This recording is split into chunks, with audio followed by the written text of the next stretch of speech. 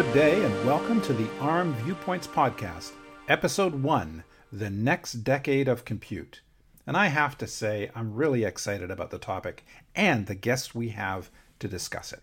With us today is none other than Rene Haas, president of ARM's IP Products Group, IPG, and a member of ARM's executive committee.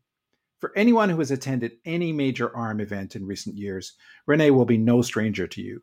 As one of the company's strategic leaders and an experienced technology panel moderator in his own right, Rene is poised to offer us something really special today. Welcome, Rene. Thank you, Geof. Glad to be here. So with that, I'm going to jump straight in. Rene, I understand that today is a big day for ARM, with a major announcement about a new architecture that will drive a vast array of specialized processing solutions, the ARM v9 architecture. So what makes this ARM v9 architecture so important for the future of computing? No pressure.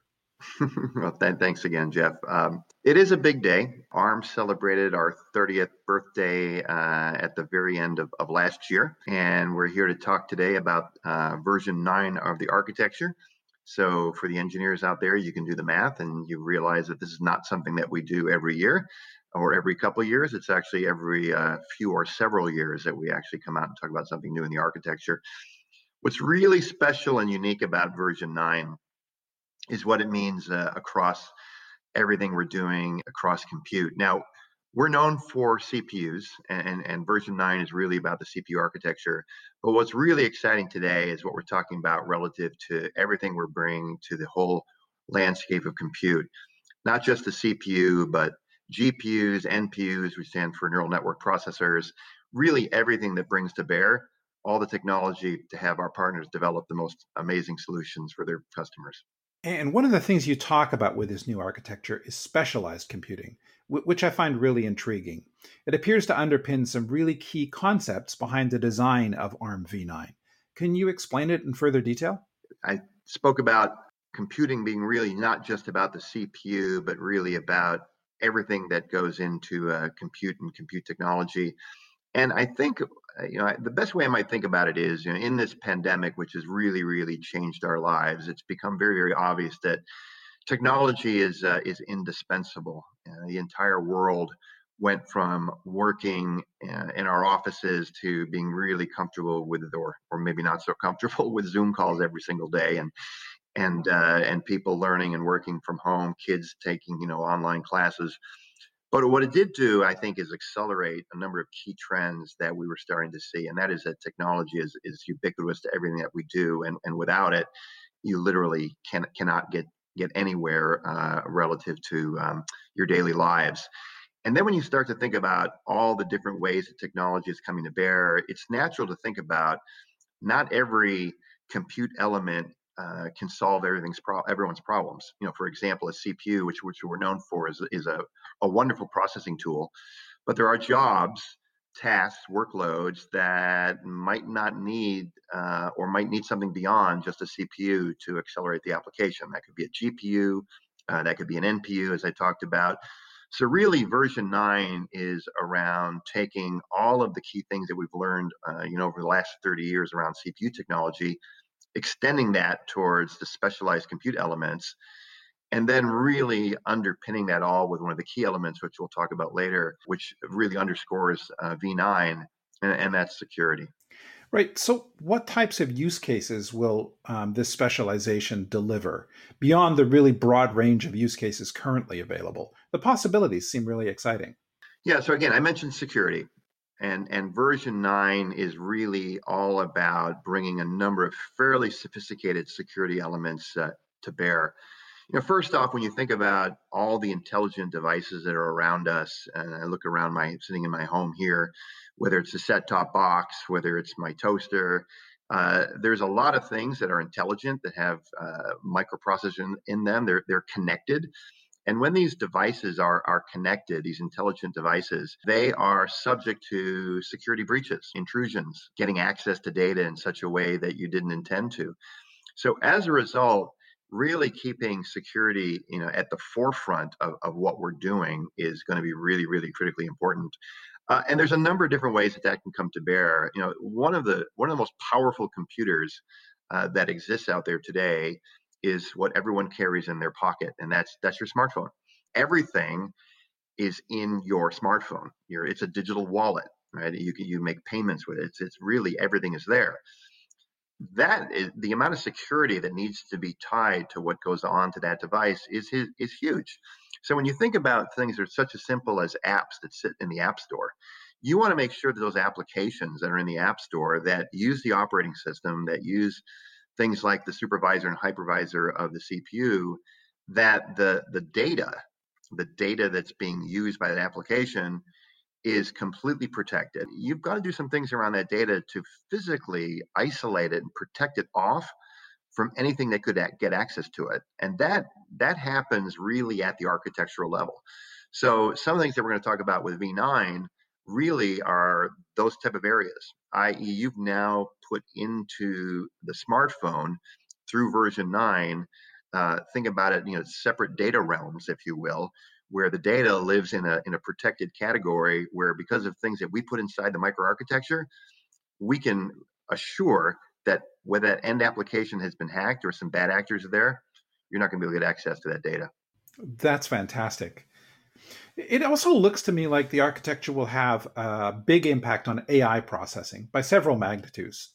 So, what types of specialized processing do you think that will enable in the future? Yeah, it's a great question. I mean, when you think about AI and how sophisticated it's starting to get, and that's just from thinking about applications that predict it, what you're gonna go say, and I'm using email applications. Say, I'm sure you do too, Geof, that do a pretty good job now of predicting, the sentences I'm going to write and where things are going to go. And that's just a small micro example of where AI is finding itself into use cases. And you know what? It's starting to work. Voice assistants, for example, I think the prediction is there's going to be 8 billion voice assistants by 2024, which is probably the population of the planet, plus or minus by 2024. Those voice assistants are going to be incredibly sophisticated in terms of recognizing your voice, the patterns of your voice prints. These will be very natural key ways of how people identify themselves. I was just even thinking about my passport. My passport expires in 2023, and I'm old school. I like to look at the stamps in the passport, and then I'm kind of wondering, gosh, that next passport is probably going to be an AI-enabled device. It'll be a combination of voice print, eye print, all those type of things that come in together, and be far more secure than what a passport looks like. We've done a lot of things around the architecture in terms of specific instruction extensions, things called scalable vector extensions. We've done a lot of work with partners like Fujitsu to get a much higher degree of performance than they've gotten in the past. Again, V9 is going to be about security, but it's also going to be about performance. Well, picking up on another aspect of security, I'm seeing that a key piece of this ARM V9 architecture is the importance of confidential computing, which, if I understand it correctly, involves protecting data within areas that cannot be accessed by platform administrators, service providers, or platform software.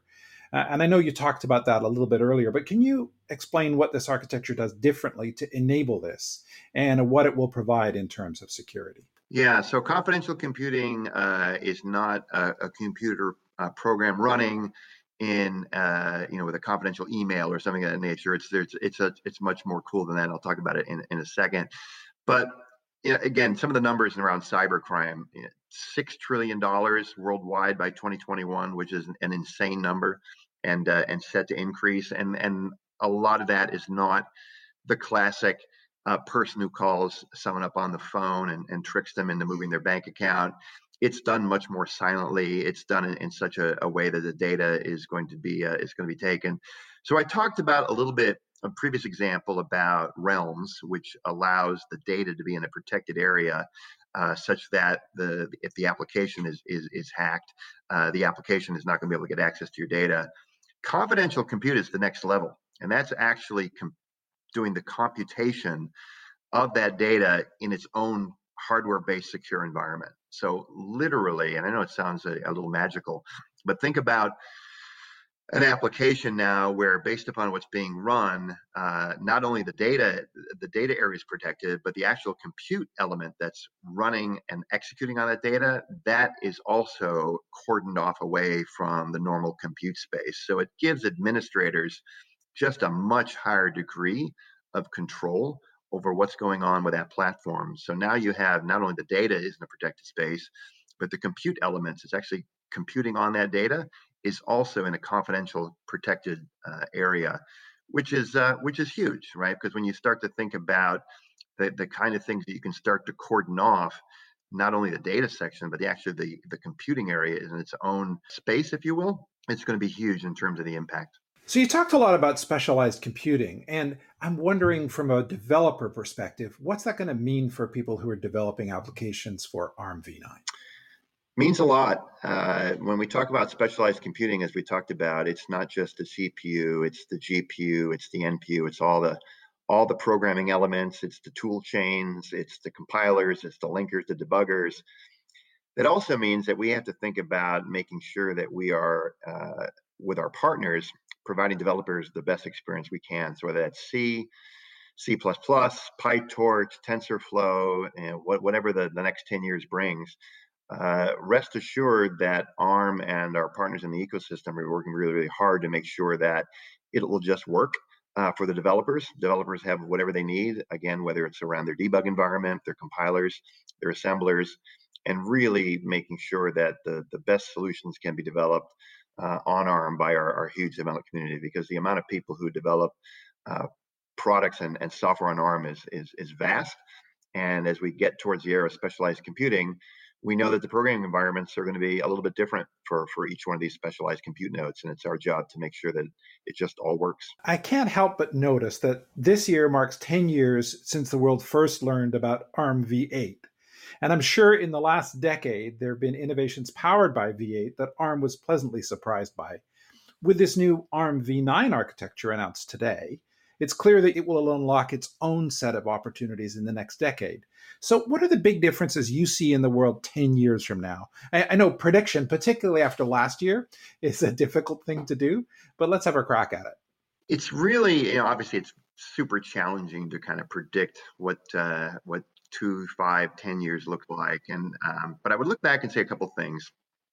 We think about V8. When V8 came out, 4G was also starting to become a ubiquitous platform, 4G LTE.